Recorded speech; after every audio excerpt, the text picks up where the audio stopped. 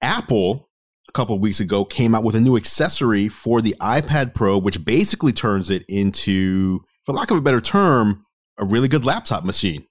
I try to shy away from referring to the iPad as a laptop, but when you put it into the Magic Keyboard, it really does become something that you can use on your lap when sitting down and also have a similar laptop experience when it's on a table or desk. I've been using it. They sent me one, I think like a week before they came out. The moment I put my iPad Pro into that thing, I was shockingly impressed at the ease of use and all the features that in iOS seemed difficult for me to do. Like, for example, I've always had a problem getting like split view to work. Like if I'm in an app and I just want to have like a split view on the other side or the slide over apps, like I can never like drag it properly. But with the keyboard, it's simple. Welcome to Geared Up, brought to you by National Car Rental. I'm Andrew Edwards. I am John Rettinger, and we've got another week of another awesome special guest. And I think I'm going to say perhaps the most special of all guests. My friend and genuinely good human being, Mr. Cousteau himself. Man, I love these intros. I love the way this is going. Mr. Cousteau himself. This is going to be great. I love it already. We like to make our guests blush in ways that really only like a gushing mother can make a son blush. So for those of you that might not know Jacques, he is one of the biggest names in the sneaker game, big name in gaming, and a big name on the internet overall. And he and I have kind of had parallel paths. I kind of with tech and him with sneakers and shoes. So Jacques, where can people find you if they want to see all of your awesome content? All of this stuff is under Cousteau, so Kustoo. So anywhere on the internet, Twitter, Instagram, YouTube, Bumble, Grindr, it's all under Kustoo. Yeah, you'll get a chance of getting a good match with Jacques. So this is different than our usual sort of tech focused guests. You know, last time we had Jon Prosser on leaking exclusive all kinds of Apple news. This week we got a new docket. Fresh direction here for the podcast, and I'm pretty excited. All right, Andrew, what do we got?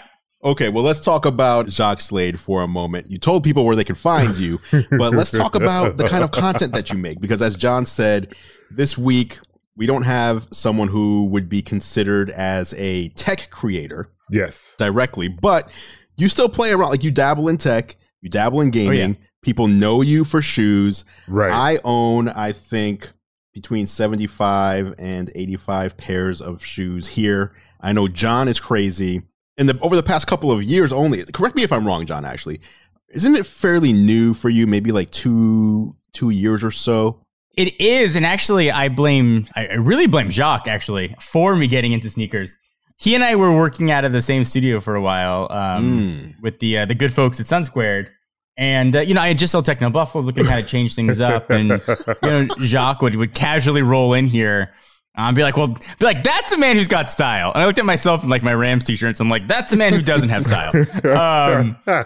And so I was like, I think sneakers seemed like something I always kind of wanted to do, but I didn't have the time or just didn't do it. So I started dabbling in sneakers because of what I saw on Jacques' feet personally. And also after watching his videos for a while. So I blame him for my now expensive habit. It's a good place to find the habit, though. Yeah, and I love it. And people always feel so weird about like, oh, I want to buy shoes now, but like I don't feel like a sneakerhead. And I'm always like, yo, buy what you like. If you like what you see, buy it. Don't let the crowd of sneakerheads sway you one way or another. Like, get into it. If you've been wanting to do it, do it. Don't hesitate. Like, it's an open world.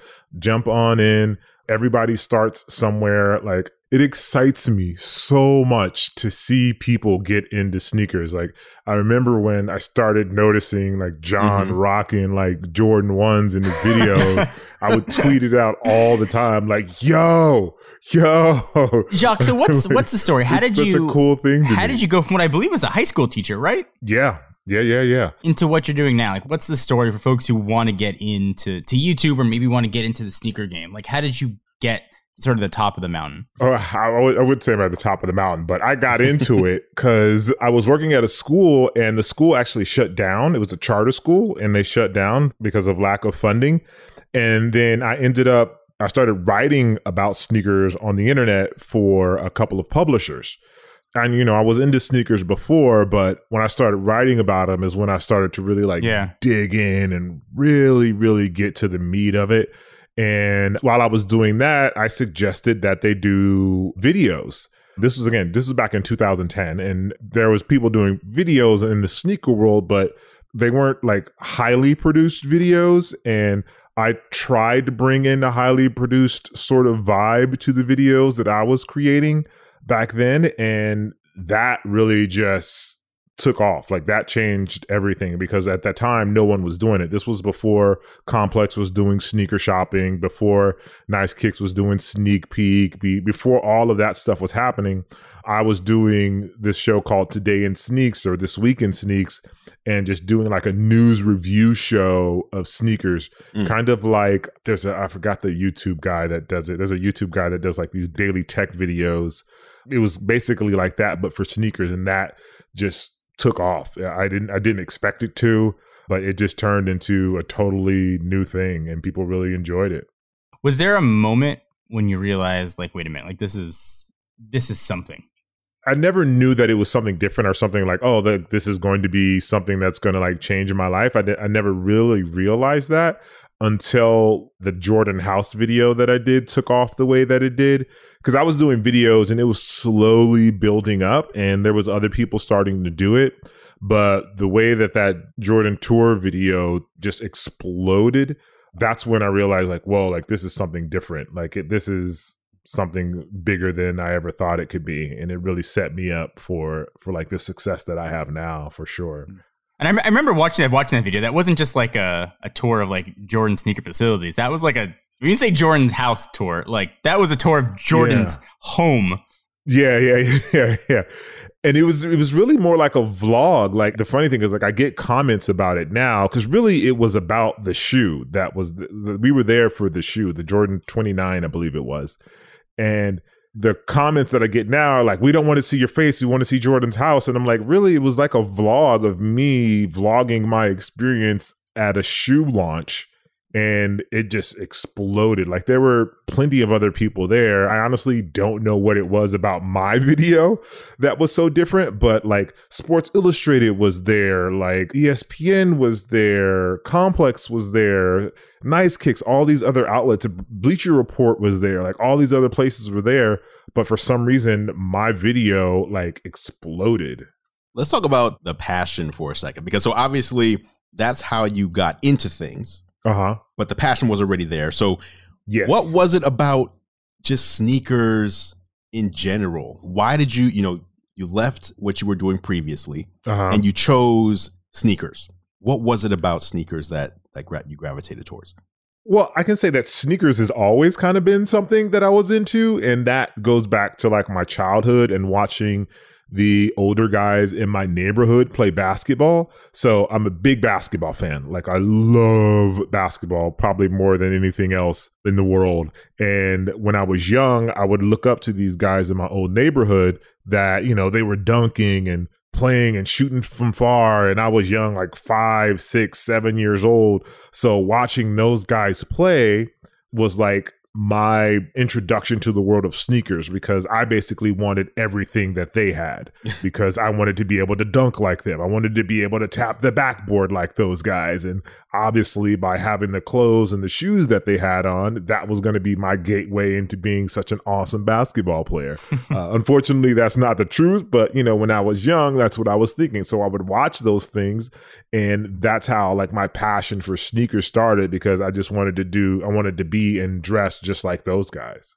So I have a lot of questions for you about the passion, things I've always kind of wanted to ask. So for folks who are looking to, and I get this question all the time on the tech side, how do I get into tech? I want to do tech videos.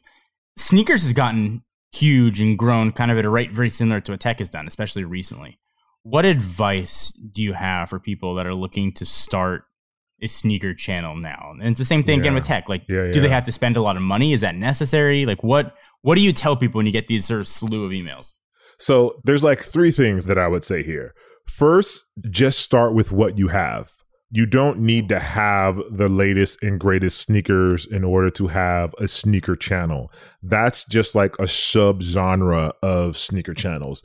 There's places like Sneaker History that speak to the history of shoes. There's running channels that talk about the first time they wear a running shoe and go out for a run. You have to find your own voice and find your own lane. And that's what's going to make you different. The second thing is you also have to realize that nobody cares. So that's going to be the reality of you starting out. Like nobody owes you anything. You don't deserve anything and no one cares. So if you're doing it because you want to be huge, that's probably the wrong reason to do it. More than likely, you'll be disappointed. I am fully aware that I am one of the lucky ones.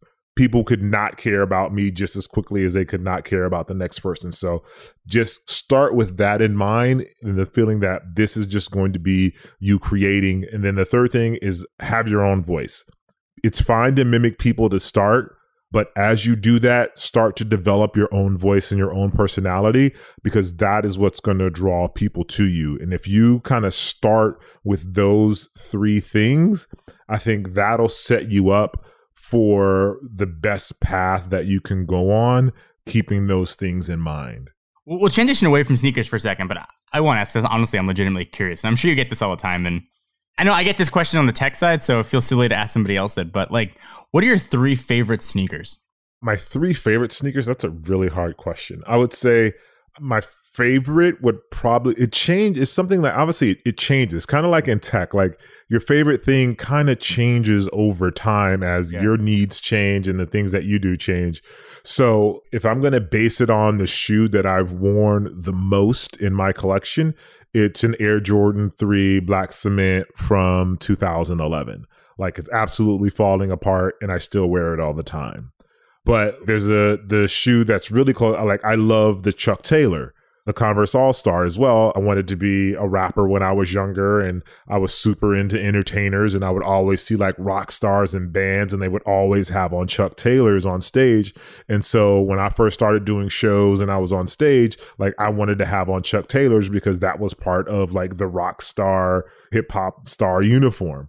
Same goes for like the shell toe, the Adidas shell toe. Like that's such a classic shoe in terms of hip hop, and like it stood the test of time. But for basketball, I love the Air Jordan 11. I love the Air Jordan 1. Like there's just tons of like the Air Max 95. You know, there's just tons of shoes, I guess. All right, let me ask one more shoe question. And this is not a shoe show, but when you have Jock Slade on the show, you take advantage. You got to ask. So this is actually a question for both of you guys. So I'll answer it for myself first. What I want to know is, Jacques said something earlier about how, you know, some people have this pressure of, okay, I want to get into sneakers. Like they don't want to be a poser. They want to do it the right way, but there isn't really a right way. It's just more just do what you want, do what you like, and you're good. I know some people who, when they buy a shoe, they'll buy two. I'm going to wear one. I'm going to keep one pristine. There's people like me who I can't tell you the names of any of my shoes. I just buy what I think looks cool and something that I will genuinely wear, and then I'll wear it. I don't worry about if it's going to get worn out or if it's a re-release or whatever. I just, this looks cool. I like it. I would wear it. I'm going to buy it.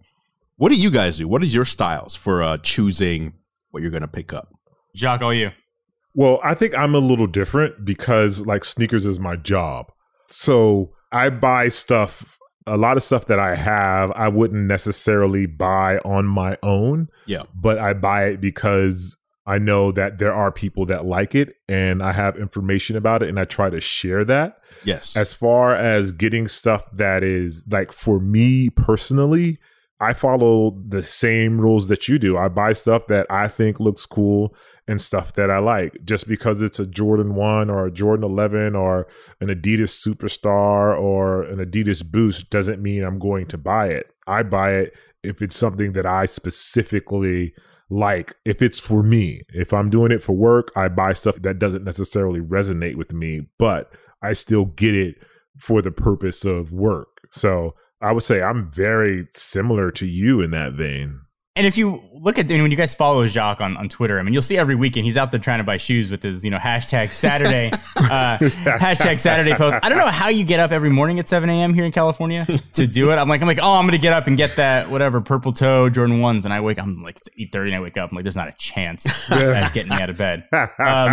So I respect that, first of all. Do you set an alarm or do you just always up early? Well, I'm always up early because I run in the morning. So I usually I'm up like 6:30, 6:15 almost every day. All right. So making the rest of us look bad. And as somebody who's new to the sneaker game, there's a lot of stuff that like I've kind of always wanted, right? Like, I'm a kid of the 80s.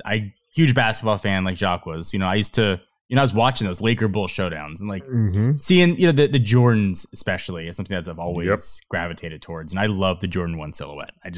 That's almost everything that I have are different versions of the Jordan 1. So I keep an eye to like what things might be worth, but I don't buy extra. I try to take good care of them, but like I'm not freaking out about my toe box getting creased or, anything like that. Like I'll wear my shoes and I'll try to keep them clean. I bought these very, very nice little boxes to keep them in, little drop fronts with a very handy coupon code that has been helpful to sort of keep things clean. But that's sort of if it's a Jordan 1, generally I'll try to buy it. So my last question for Jacques, and I promise I'll get off sneakers. Andrew and I get this question all the time from people sliding into our DMs, but it's like, can I have an iPhone? Can I have a Pixel? Oh my can I have an God. S20? Do you get that? Do you get like, can I have your off-white Jordans? Like, do you get that? Oh my God. Yes. And I understand where it's coming from, especially for the young kids. I get it. But yes, I would say at least 2 or 3 times a day, I get someone in my DMs asking me for a pair of shoes. What's the most requested? Like, what's the iPhone 12 Pro or 11 Pro Max of sneakers? It's not often specific. It's just a pair of shoes, period. Very rarely do I get, can I have this specific pair of shoes? Unless like I've mentioned that I have like 2 pair in a video or something like that. Then when that video goes live, like I'll get it for like a week or 2 after that video. Yeah. But generally there's no like, hey, can I have an iPhone? It's more like, hey, can I have a pair of shoes? That's fair. I mean, that's probably a very different thing than asking for a flagship smartphone. Very different reasons, I imagine. All right. So should we transition over to tech, like a little bit of tech talk? We're about to transition right now. All right. So when I first met Jacques in person, it was at last year's E3 Microsoft Xbox media briefing. It's one of the briefings that I look forward to most every year. As a big fan of Xbox, it's my console of choice. And regardless of whatever keynotes I go to during the year, I always feel like that is one of the most fun. So I've brought up Xbox and PlayStation and Switch on the show previously, but it's kind of hard to get John Rettinger into a spirited conversation about these topics.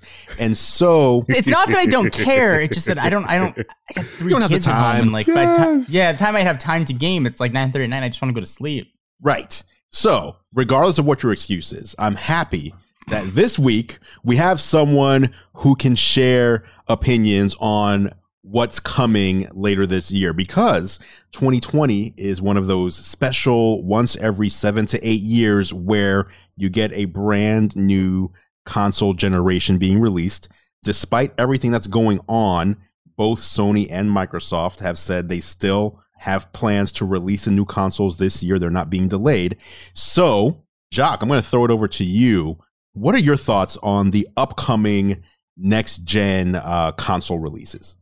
So here's the thing. Like, I think I'm probably more of a tech guy than I am of a sneaker guy. Like, my YouTube subscription are all tech guys. Okay. I follow them almost exclusively just because I'm so into like the tech world for everything from gaming to cell phones to computers to cameras. Like, I'm dead set to follow and be a part of that world. So for me, like, this is obviously a super exciting year. Like, the Xbox was fundamental in my college years. Me and my boys, we played Xbox all the time. Literally, we lived in an apartment building. It was a 4-bedroom apartment building. We would run LAN cables from our apartment over the patio to the patio of our neighbors next door and into their living room because they had an Xbox as well. And we would play Halo till ungodly times of the night. It was ridiculous. Like I'm almost embarrassed, like how foul and some of the things we would say, because our patios were adjacent from each other. We would leave the patio doors open and would be yelling obscenities across the patio based on a LAN cable. So like there was his living room we'd be playing in my living room. And then we had a router or switcher, I believe it was. And it would go into the back master bedroom because there would be like 4 people in there. So we'd have like 12 people playing at one time. And it was the foulest thing that you've probably ever heard. Just imagine a bunch of college-aged men playing Halo, calling each other names. Like we would name ourselves like gonorrhea. We would name ourselves. And so like if you got killed, it would be like gonorrhea killed you. Like we were absolutely out of control.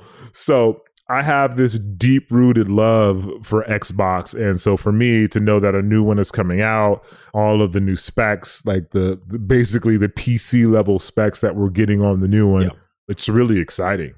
I agree.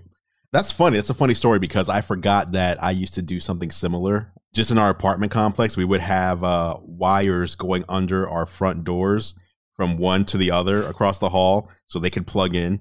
And then we could be playing Xbox with people across the hall. Yep. What an old school way of doing it. I totally forgot about that because you had to have the physical cable on the original Xbox. There was no Wi-Fi. Like no one had Wi-Fi back then. That wasn't a thing.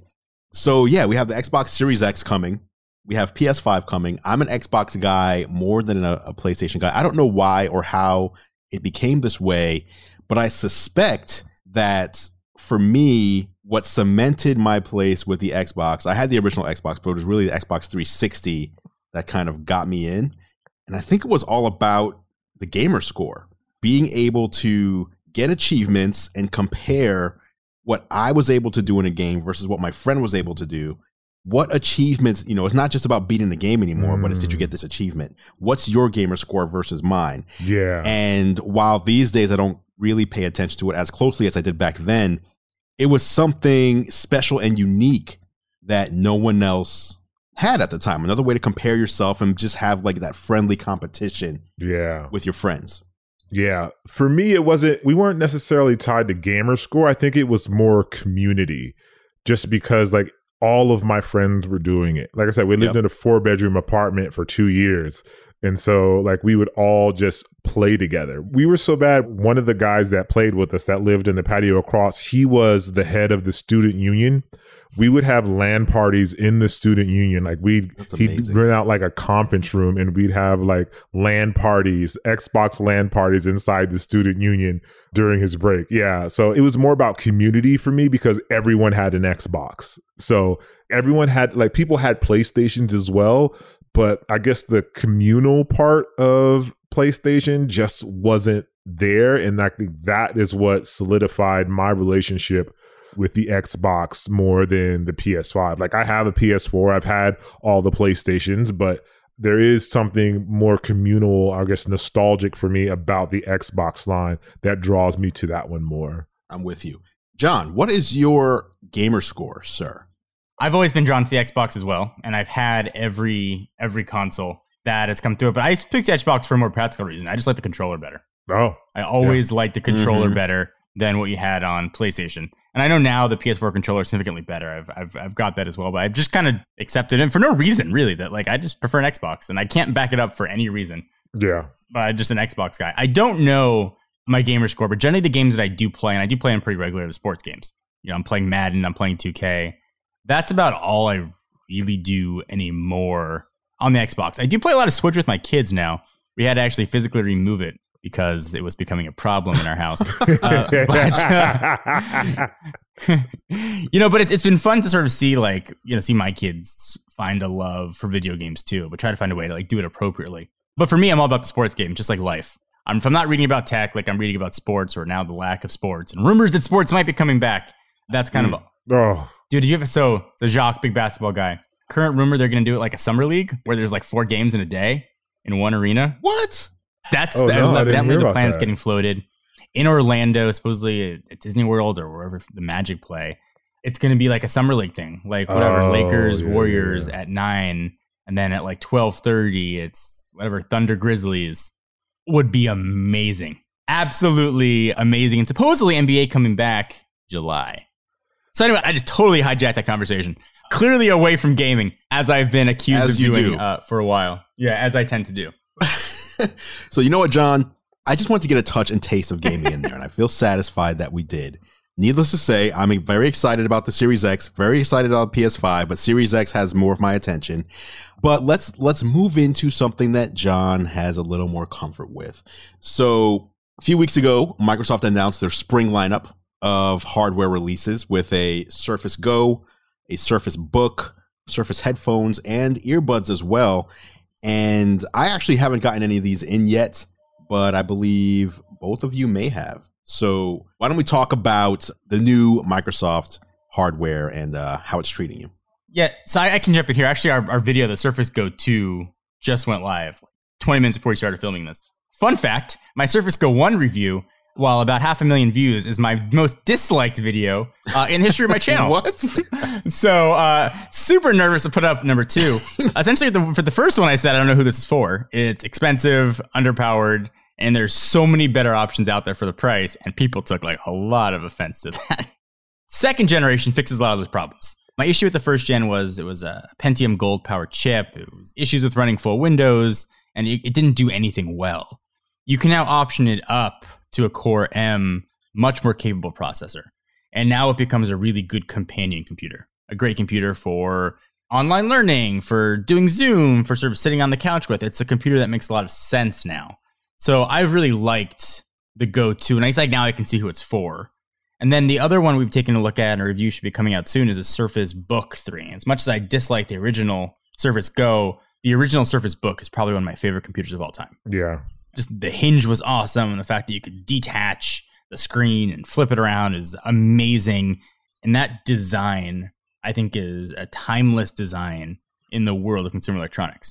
Now, having said that, that design did come out, I believe, 4 years ago. Yeah. And the Surface Book 3 looks identical to it. So a dated design, but still very powerful and capable computer. And I think if you want the best hardware out there from like aesthetics, it's really still hard to beat what Microsoft is doing. Although Dell is pretty close with their new XPS line. Yeah, I would say that's 100% accurate from in my perspective, as the sneaker guy approaching tech. The Surface Go 2, like, it's a cool machine. Like, it is definitely for, like, I feel like a very chill consumption, light email, like a work device. Almost like it's something that I would say like my wife would use, because my wife is not going to be doing anything intensive on her computer. She might VPN to her job, and like that's the extent of what she's going to do besides like browsing the internet at night for home remodel ideas. Like, that's something perfect for her. It's nice, it's small, it's light. It takes her away from the big computer at work during the day. So like I feel like that's perfect for her. And the same thing, I mean, really what John said about the Surface Book 3 too. I love the device. It's well made. It's super quality. It has some like weight and some heft to it. It's well built. The detachable screen is still super cool. Regardless, like I still think it's like really cool. They made the detaching faster. I never had like a particular issue with that, but I saw some reviews and people were like, it detaches so much faster now. And I was like, I guess I just didn't pay enough attention to that. That wasn't a big deal, but the screen still comes off, which is awesome. And then, the keyboard's nice. Yeah. I personally like the trackpad because it's smaller. Like, my MacBook has a massive trackpad on it, and that's good. It's good in a sense, but I actually prefer my older MacBook's trackpad because it was smaller. I tend to rest my palm, my thumbs, like on the bottom of the computer, under the space bar. And so I'll often get like these mouse jigging and moving around because of the big trackpad. But with the Surface Book 3, it's smaller, so I don't have that issue. It's more like my older MacBook. So that, again, that's probably something small with me. Like, people like worry about, it detaches faster now. Now I'm like, the trackpad's too big on my MacBook. But those are things that just pop out to me. And, it's not the most powerful thing in the world, but it's not the least powered. It's not the most expensive. It's not a gaming laptop, but you can do some decent gaming on it. Like, I think it's a good machine overall. Yeah, I guess that's the best way to put it. It's like a good machine. If you want something where you can type and you can also detach, like if you want that 2-in-1 sort of hybrid machine, then like the Surface Book 3 is probably the best thing out there right now. Are you guys detaching though? Out of curiosity, are you genuinely like, you know what? I need to detach. I need tablet mode right now. I detach when I'm watching like YouTube and stuff, or if I'm walking around. Okay. Like I'll detach it, like I'll work on it on the studio, and then I'll detach like if I'm going downstairs and I'm going to watch TV downstairs. We all like watch a TV show. Me, the kids, and the wife watch a TV show or some sort of anime or something while we have dinner, and we'll bring that downstairs and set that up, and we'll watch TV on that. So I detach when my kids are doing their online classes. They play with the trackpad all the time. They move stuff around. I get screaming at me that the window went away. So I detached and I just flipped the thing backwards. And I turn the monitor backwards, the screen backwards, with the keyboard facing away from them, so they can't do anything. But other than that, I don't really detach. I occasionally I will. I like having the option. It's like having a pickup truck, right? Like you're not always hauling stuff, but when you want to haul stuff, it's nice to know you can. Yeah. So I like that that's still something that can be done. You're not just sort of flipping a screen around like you get with a lot of other, Windows laptops, like the Lenovo line, for example. Mm-hmm. It gives you something very different. And I think that's cool. Plus, I mean, it's a dedicated GPU in a laptop, which is not something that you get with a lot of laptops nowadays. So, and now it's a beastly GPU. Microsoft was like, hey, it's not a gaming laptop, but like maybe you want to try some games on it. And we did, and it handled it really well. We threw Premiere Pro on it. We tried editing on it, and it rocked it. They missed the boat big time, though, with their I.O. I don't know why Microsoft is refusing to do Thunderbolt. They claim it's security issues. But a computer at this cost, not having Thunderbolt is a big deal. There is USB-C on it, so at least you can sort of use those accessories. But that strikes me as a really big miss. Yeah. Especially at the price point they're playing in. So I'd expect the Surface Book 4 is sort of a new design and probably the first to embrace Thunderbolt, but they haven't done it, and they are in love with that magnetic charging port, the Surface connector. I mean, they love that thing. Which is cool. Which is nice. I like it. It is cool. It's nice sort of like for charging, but like if you're going out and about, would you rather just carry like one USB-C cable, which you can still charge your computer with? Yeah. It's of questionable utility, I think, nowadays. I need someone to invent a USB-C that's magnetic to kind of do that USB, like the MagSafe or the Surface Book adapter. Like I need someone to do a legit an OEM version, not like something you buy from Amazon. Like I want it to be a part of the system, not something new. So Jacques, what's your editing setup? Like are you on Mac? Are you on the PC side? I edit on my MacBook Pro, and then I have the Surface Book 3 as well. Surface Book 2. I'm using the Surface Book 3 now until I have to send that back. All right, fair enough. So you're Premiere Pro, or are you editing in Final Cut, or what are you editing in? I edit everything in Final Cut. I go in Premiere if I absolutely have to, if I'm working with somebody that's using Premiere, but I don't voluntarily go into Premiere. Have either of you tried the new Surface headphones, either the headphones over ears or the earbuds? I tried the earbuds at an event, and I couldn't get them to stay in my ears. I tried all three of the adapters, and I don't know. And they were saying that I believe it's like the three adapters fit 90% of people's ears. And I guess I'm just part of that 10% that it just didn't fit. So I didn't really get to really listen to them. I haven't listened to the new headphones. I personally really liked the old headphones. I wish they were smaller, and I wish they could get smaller for travel. But besides that, like, I'm really good with the Surface headphones, the original version. Right. What are your travel headphones, by the way? What do you guys use for travel? Because I've found that despite having fantastic over ears or even on ear headphones, when I'm on the go at this point, I'm just like, just give me what's convenient. And it's usually the AirPods in my pocket. I don't even go for the bigger stuff anymore. I mean, I can jump in there. So I used the Surface headphones, the original ones. Those were my travel headphones. Now it's sort of pre-AirPods Pro.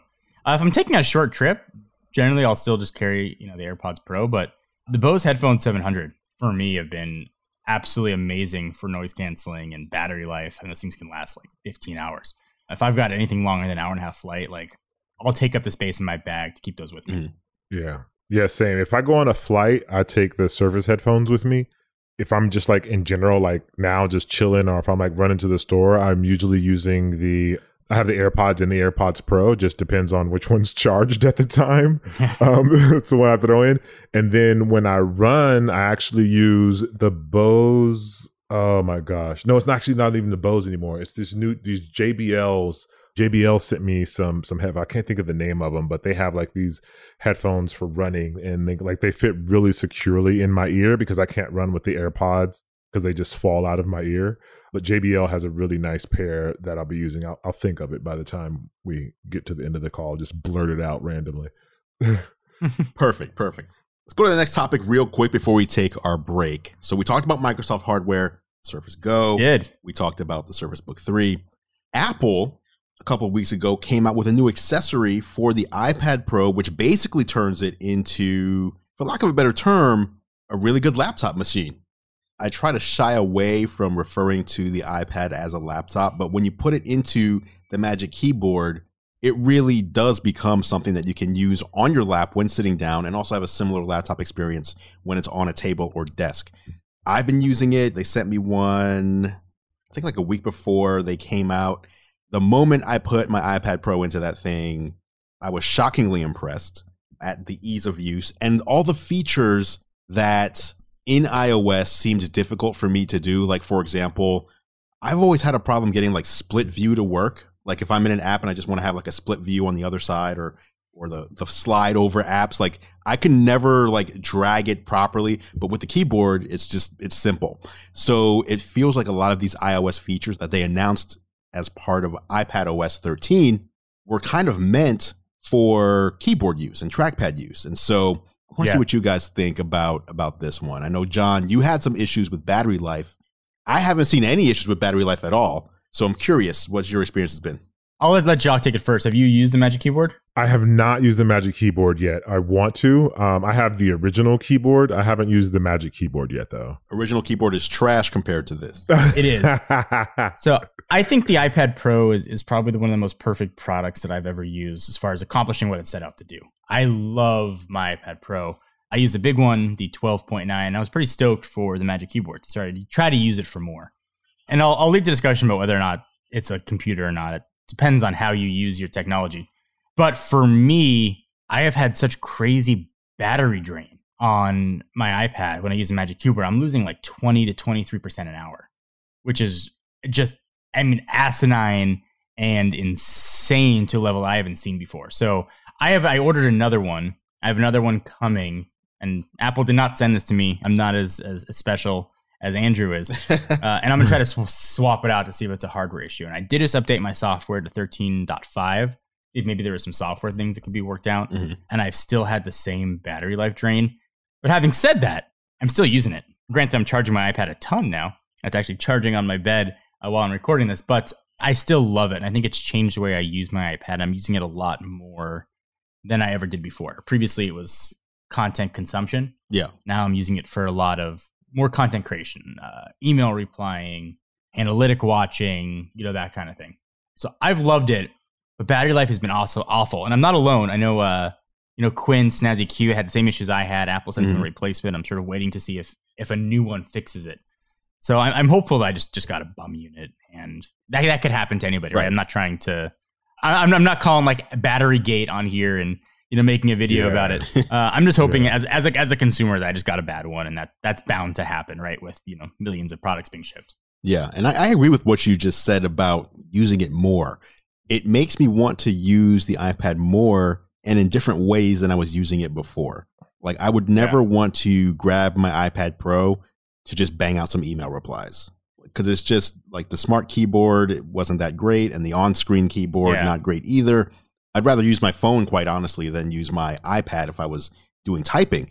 Now, agreed. Totally different. Like I will actually grab the iPad before I grab the 16-inch MacBook Pro that's sitting right next to it, just because of how easy it is to type, number one. And number two, a lot of these touch gestures and touch apps, if I'm going to use like the Notes app, for example, in Mac OS, I'd much rather use that same Notes app on the iPad and have still the touch functionality as well as the keyboard and trackpad functionality too. Mm-hmm. So there's something to be said for having a device that is still fantastic with touch, but also now has great optimization for both the keyboard and the trackpad input. So yeah, I'm really excited to see what iPadOS 14 is going to be bringing to the table. Yeah, I think that's exciting, right? Like to see the evolution of it. And yeah, I think with this first gen Magic Keyboard, we haven't seen a product like this from Apple since the original Apple Watch. It very clearly has like the headroom for improvement. Like you can see how it's going to get better, right? A touch bar, either built into the keyboard or a software touch bar that shows up on your tablet that can add sort of function keys and things like that on there. There's a lot of room for this to improve, better angles for viewing. So I think it's cool to see how it's going to evolve and how it's going to evolve in tandem with sort of the brand new iPadOS. Yeah. Yeah. It's interesting though, because when I use if I use my Surface Book and then I use my iPad Pro with the regular keyboard, sorry, layman here. But I still, use touch the screen. Like, and with the Surface, you can touch the screen. And then I'll notice that when I come back to my MacBook Pro, that for the first 5-10 minutes, I'm touching the screen, trying to do stuff until it clicks in my head. Like, no, you're not on the Surface and you're not on the iPad. So it's interesting. I think there's opportunity for that touchscreen interface to come to the MacBook Pro. I'm not sure how I guess I should probably pay more attention, but I feel like I would use that more considering I do it on the Surface Book and I do it on the iPad Pro. And that's an interesting one because I feel like Apple is trying to show there's a clear line. macOS is going to be an input operating system where you use a trackpad or mouse, and iOS is going to be our platform where if you want touch, that's where you're going to go. And now if you want touch with a laptop-like experience, iPad Pro is where you go. But it'll be interesting to see if they do switch that up. Let's take a break. After the break, we're going to talk about a huge Apple rumor/news leak, the next big thing potentially from Apple or maybe from the tech world could be coming next year. That is after the break on Geared Up. Welcome back to Geared Up, brought to you by National Car Rental. I'm Andrew Edwards, and it is now time for the National Car Rental story of the week. As you know, Geared Up is sponsored by National Car Rental. And if you don't know, I also do a show with National Car Rental on YouTube called Technically Speaking, where I bring you the latest, my picks for the best tech for business travel. Whether you're business traveling or even whether you're going for leisure travel, there's a lot of tech out there that can make your travel more efficient or even more fun. You can check these episodes out at the nationalcar.com control center or go to youtube.com/nationalcarrent. The latest tech puts you in the driver's seat. National Car Rental's Emerald Club will keep you there. Once again, big thank you to National Car Rental for sponsoring Geared Up. Now it's time for the National Car Rental story of the week. Apple AR, augmented reality glasses are coming. But before we jump into that, John, you gave us a tidbit of information during the break that I thought, why not share that with the world at large? Yes, we're taking a break, and I was like, hey, Jacques, did you know, I happened to see it on my Facebook feed, that 17 years ago today, LeBron signed a 7-year, $87 million deal with Nike and turned down $115 million. And if you do the math, I believe that makes LeBron, 19 years old?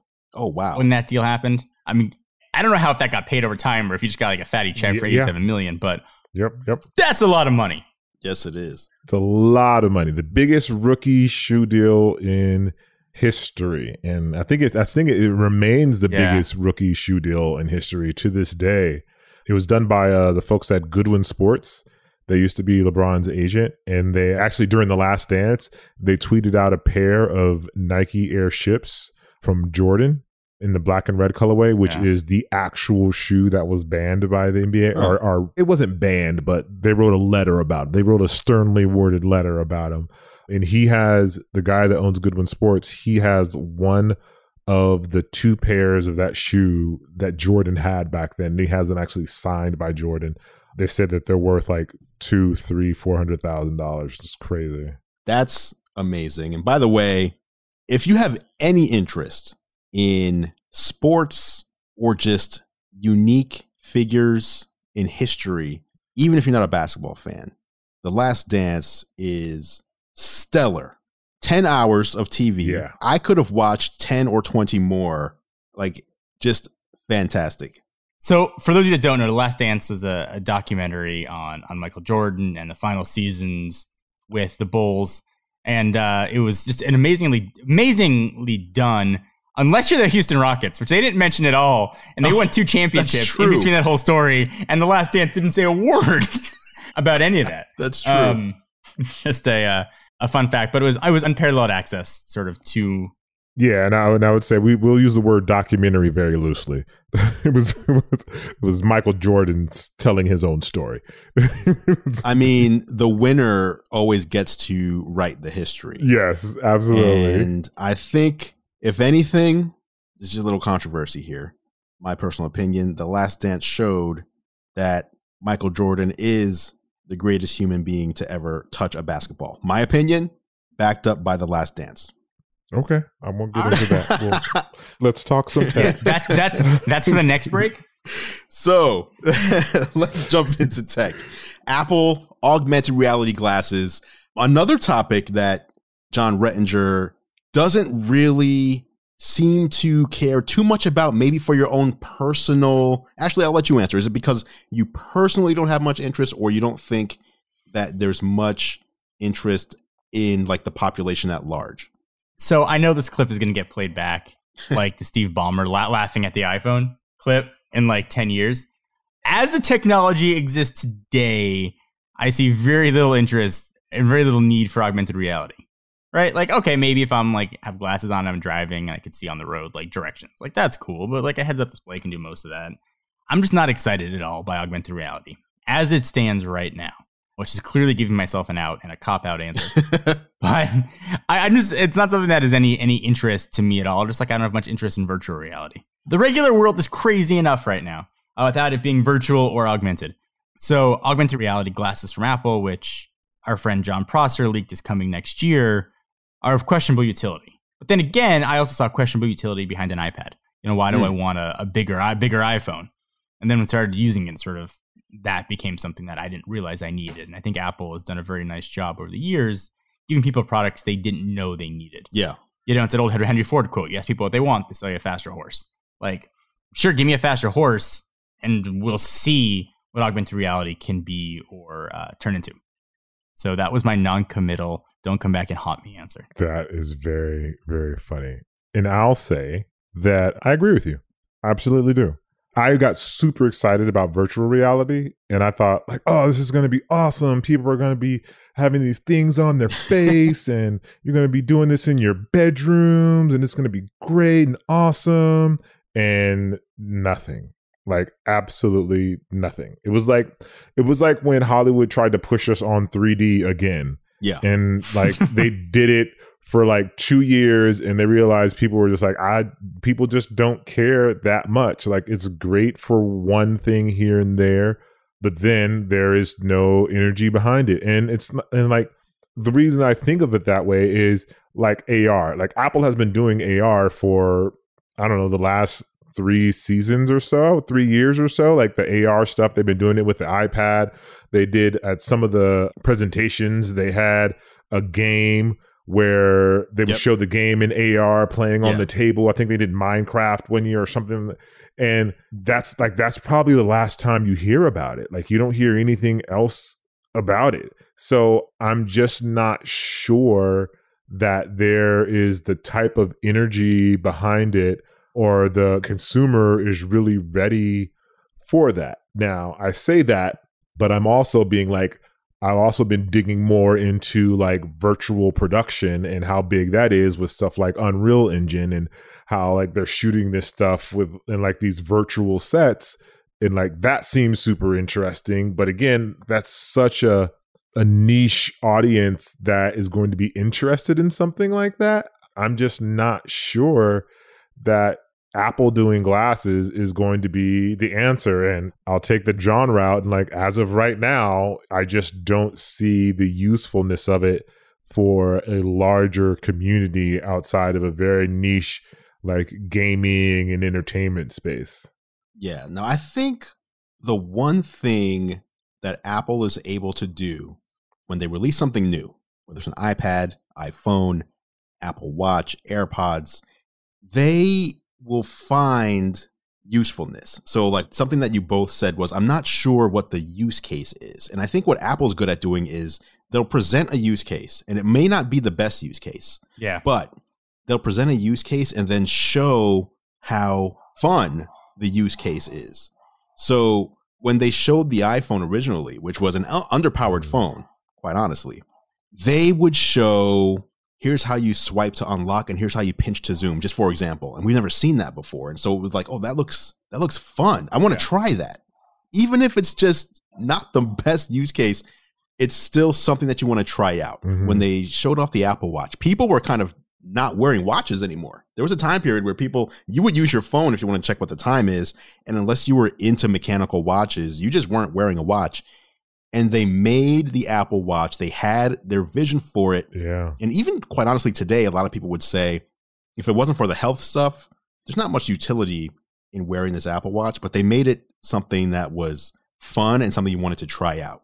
I'm wondering, it just seems to make sense looking at the track record that this is where they need to go. They need to show, here's these glasses, and here is what you can do with them. Here is the experience. It's about the experience more than it is about, is this useful or not? Yeah. Because, I don't know, Xbox Series X, like we talked about earlier, I'm looking forward to that, but I don't know what the usefulness is.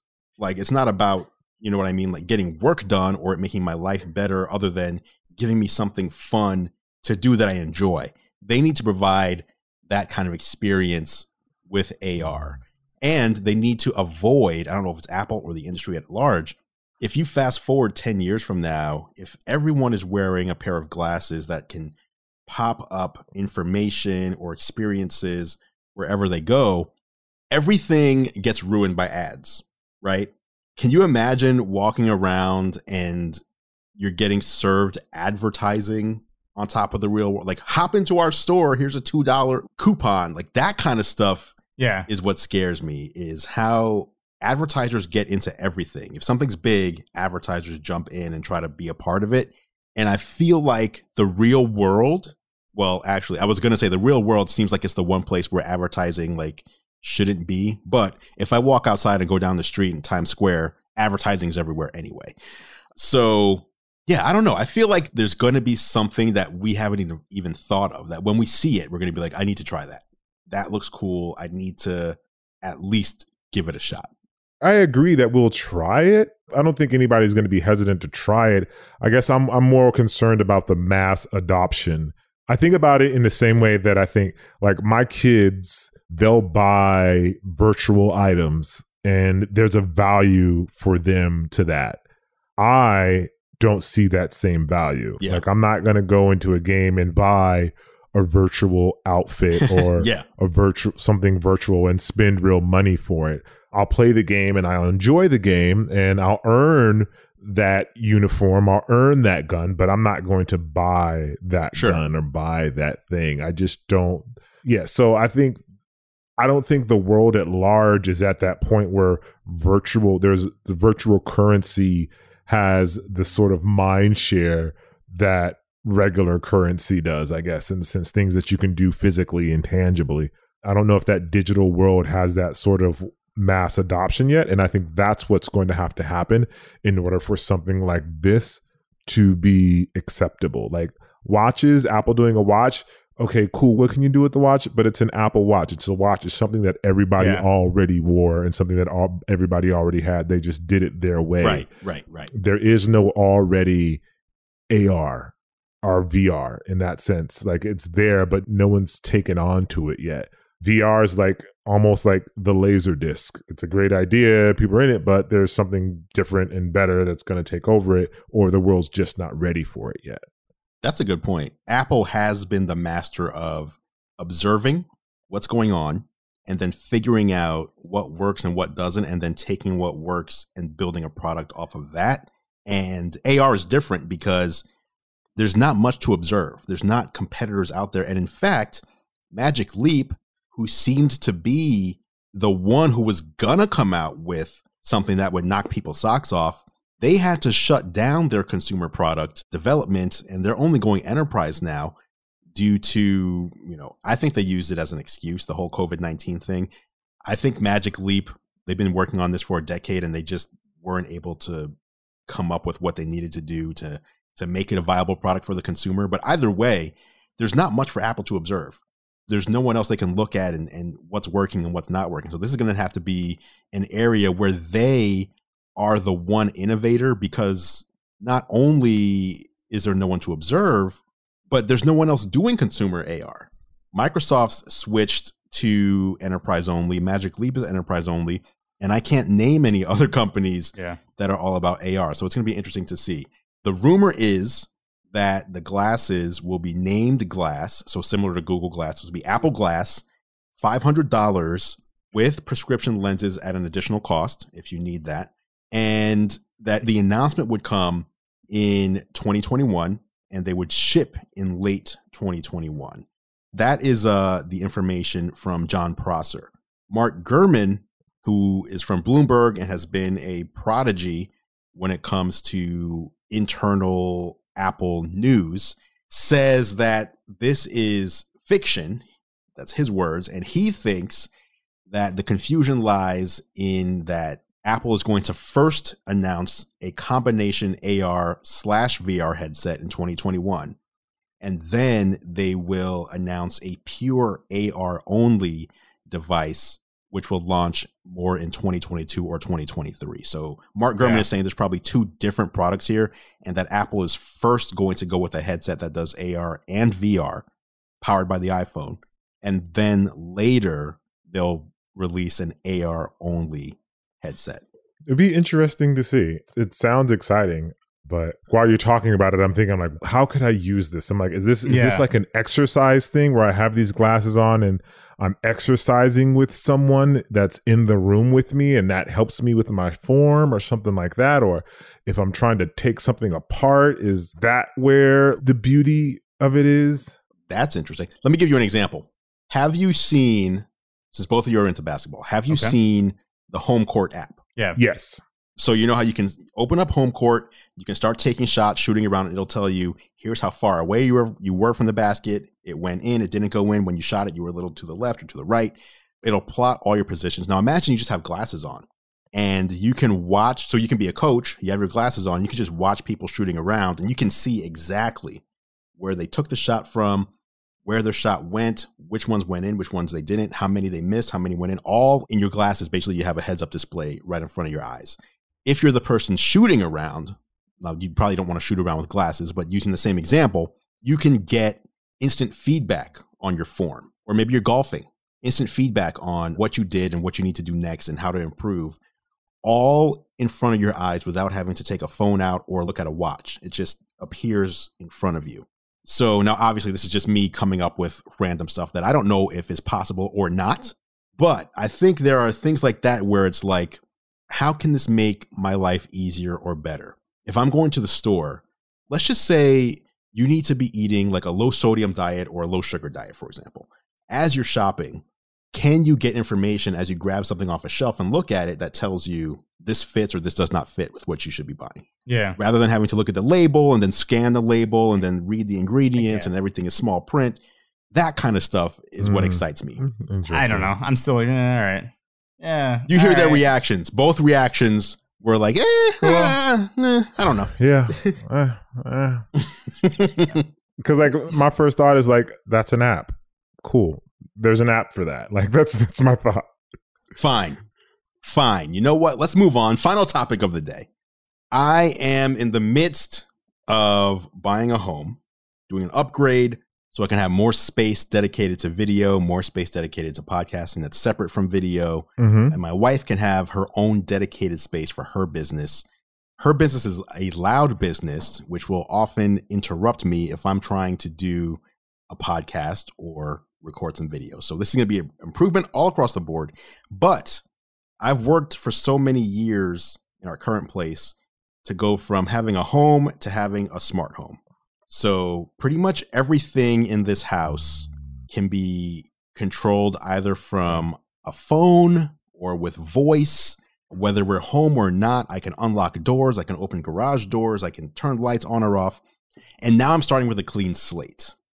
And so I wanted to see or find out from you guys, like one thing that I think, John, you did that when I watched the video, like I never forgot about it because it looks so incredible, was the Brilliant switch. Yes. It's a smart switch. But I want to talk about just in general, smart home devices that you guys use, like, or aspire to, because the Brilliant switches is definitely something I'm aspiring to. But John, maybe you can talk about that for a moment. Do you still use that? Yeah, so it's still installed. I just have that same one installed that I showed in that video. And it's really handy. It's a smart switch, which sounds kind of silly. You just sort of swipe your finger over it, turn things on and off. But it's a screen. It's full Alexa enabled, so you can talk to it, ask a question, you can schedule when the lights turn off. It's unnecessary, but it looks very cool. And of almost everything in my house, it's probably what people ask me about the most because it's weird to see a little screen. The most useful technology in my house has actually been a smart lock. Now, recently, I just replaced my Nest Yale lock with a sort of more hidden level lock, but some sort of smart lock is awesome. I live right in between my parents and my in-laws, and everybody's always coming over to my house. I didn't want to give everybody keys. Yeah. Now they just have a code. They put in their code, they can come in, and I can keep track of who came in when, and also I can make sure that like my wife didn't leave the house unlocked. I can lock it from there. That's been really helpful. My house also mostly runs on Google, or I guess the Nest Homes now. So I've got a few of those set up to control, lighting, to control some air purifiers and that kind of stuff. I have not ventured into HomeKit despite using Apple for half the year just because I think the UI is horrible. So that's at least been my highlights of my smart home. What lock did you say you were? Did you say you were using one and you switched to another one? Yeah, so the Nest Yale lock was awesome. Okay. I have a lot of Nest products, so kind of all integrated in there. And then I swapped it right now for what's called the Level Lock. It actually lives inside of another lock. Whatever lock your house has, it kind of replaces the bolt, and that part becomes smart. Fun fact about a young John Rettinger. Before I went to college, I actually worked for a company that installed lock displays at Home Depot and Lowe's. Really? So I have a very odd skill set of installing locks. So I spend a lot of emphasis on, what's on my door, make sure it's the most useful possible, and then kind of try to do it myself. So you like what you're using now? Would you recommend? Yeah, I think the Nest Yale lock is awesome if you want to have codes. I think the Level Lock is amazing if you want a smart lock, but you don't want it to look like a smart lock, or you want to keep your existing lock and key, but still have smart functionality. Okay. Jacques, what about you? You got smart home integrations going on over there? I guess technically we do, but not really. We don't have smart locks. We don't have like Nest or anything like that. We still use like traditional AC, but we do have Google Homes and Alexa devices around the house. So I have a Google Home Mini in my bedroom. I have the Google, is it the Google Display? That's the Google Home Display. What is it called? Yeah, the Nest Home. Yeah, that's the Nest. Is it the Nest Home now? So I have one of those in the master bathroom. And then we have a Google Home downstairs in the living room. And then the kids, one has an alarm clock that's Alexa enabled. And the other one just has an Alexa like puck, whatever the little pucks are. Echo Dot. Sorry, there you go. And we use those very sparingly. The Google Home downstairs we only use it when like there's a family event in the kitchen and like everybody's cooking or like somebody's cleaning the kitchen. They'll say, hey, Google Play, blah, blah, blah. The Nest display in the Google Nest in the bathroom is like when my wife's getting ready in the morning, she'll listen to the news. She'll do like the weather and things like that. And then I honestly just use the Google Mini that's by my bed more as like an alarm clock more than anything else because I feel like the sound it makes is a little more pleasing than the iPhone alarm. So I use that one to wake me up. But that's the extent of our smart home. We have like ring lights and a doorbell, if that counts as a smart home. It counts. But nothing integrated into the lights or anything like that. Not yet. I'm just not, I'm trying to find a use case for us. I don't think we've evolved that much into that use case quite yet. Okay. I'll say my favorite smart home device that I have, which unfortunately is the one that cannot be transferred from home to home, is the smart blinds. So I have the smart blinds, which you have to like measure your window. So, let's just say it's 3 feet by 3.5 feet by 2 feet or whatever, however big your windows are. So you can't just take them off and put them into your new windows because your new windows are likely going to be a totally different size. if it's not exactly cut the right way, it's going to look weird. But being able to say, for example, like I can ask, I do use HomeKit, although my rule is I like HomeKit and that's what I want. But I want everything I buy, if it's HomeKit compatible, it also has to be Alexa and Google compatible as well. So I can use any of them at any time. So I have HomePods spread throughout the house, and I can ask Siri to, I can say like raise the blinds in my office to 20%, for example. Or if I say good night, as part of that scene, all the blinds in the house will close, no matter where they are in any room. And that's like just one of the, I don't know why, because I can control the door, I control the lights, all sorts of stuff. But you're having your blinds.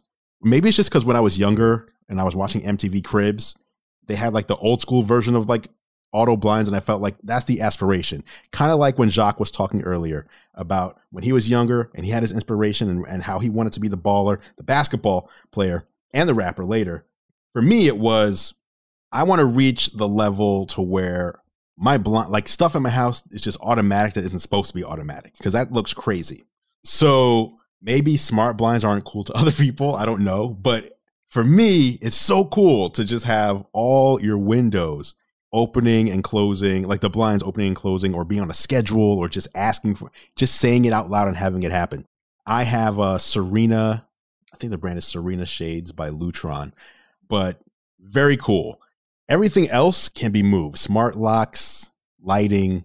There's so much stuff though in my house that I feel like it's daunting to go from having almost everything smart, like the fridge, the stove, like my washer and dryer will send a notification to my TV when something is done. It'll just pop up on my TV. Hey, washer's done. Time to move things to the dryer. To now having to like start all over again from zero is a little scary. Man, I need to step up my smart home game. Y'all make me feel bad. Y'all make me feel Come on, bad, Jacques. man. It's time. It's time. You have the devices. You have the devices that you can talk to, but it sounds like you just use the devices for themselves and you don't have them control anything else. They just give you the information that you ask it to give you. Yeah, we use them for the very basics of what they could be used for. All right. Hey, Jacques, I want to thank you for coming on to the show this week, giving us some time to talk with you. Before we go, remind people where they can find you. You can find me, it's at Kustoo, which is Kustoo, and that's on all the social places, from TikTok to Snap to LinkedIn. Like, I'm there, all under Kustoo. And on YouTube as well, obviously. YouTube, Twitter, Facebook, Reddit. Can I drop a quick admission? Sure. Real quick. So I've seen your username, obviously. Uh-huh. And it never occurred to me that it was Kustoo until today. I actually have always pronounced it as Kustoo. Most people The second you said that, I was like, oh, okay, I am feeling sheepish. Jacques Cousteau. No, Obviously. Don't feel bad. The way it's spelled, it's definitely Kustoo. So don't feel bad. You were just using, what you learned how to use That's English. correct.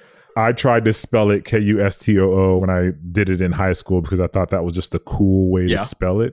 I learned very quickly when I started going online and meeting people in person, they all thought it was Kustoo. So most people think it is Kustoo until I say it. And then they go, oh, okay, I got it. So you were not wrong. I just thought I was very, very cool in high school by spelling it that way. And I wasn't. Ignoring the rules of English isn't exactly the way to be cool. Awesome. So check him out. If you're into at all sneakers or fashion or just the culture, one of my favorite channels out there on YouTube. Thank you. Appreciate that. John, anything you want to tease next week? You're the master of teases. I know you're working on something. Listen, thank you for that. I appreciate it. Maybe I will have an exclusive on something channel related that I can debut on this podcast. But more importantly, I want to thank my friend and overall good human, Jacques Slade, for coming on our podcast as our guest and giving us his time. Oh, well, thank you guys. I honestly had a great time. I love talking tech. I am like a low-key tech fan, and I try my best to act like I know what I'm talking about, but it's actually good to get around people who actually know what they're talking about. So I appreciate it. Well, we appreciate it. And just to show what kind of person Jacques is, when this whole COVID thing started, he was sending me messages a couple weeks just so I was like, hey, just checking in on you. Want to say hi.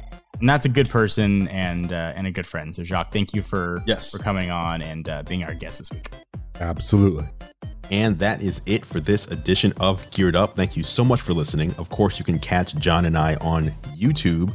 I'm at youtube.com/GearLive, and John is at youtube.com/John4Lakers. Feel free to head over and subscribe to our channels to stay up to date on all the latest tech. Speaking of subscribing, you can subscribe to Geared Up in your favorite podcast app if you haven't done so already. Just search Geared Up, that's 2 words, not one, in Apple Podcasts, Spotify, Pocket Casts, Overcast, or really wherever you choose to listen. If you like what we do, please consider leaving us a rating and review. It really helps other people find the show.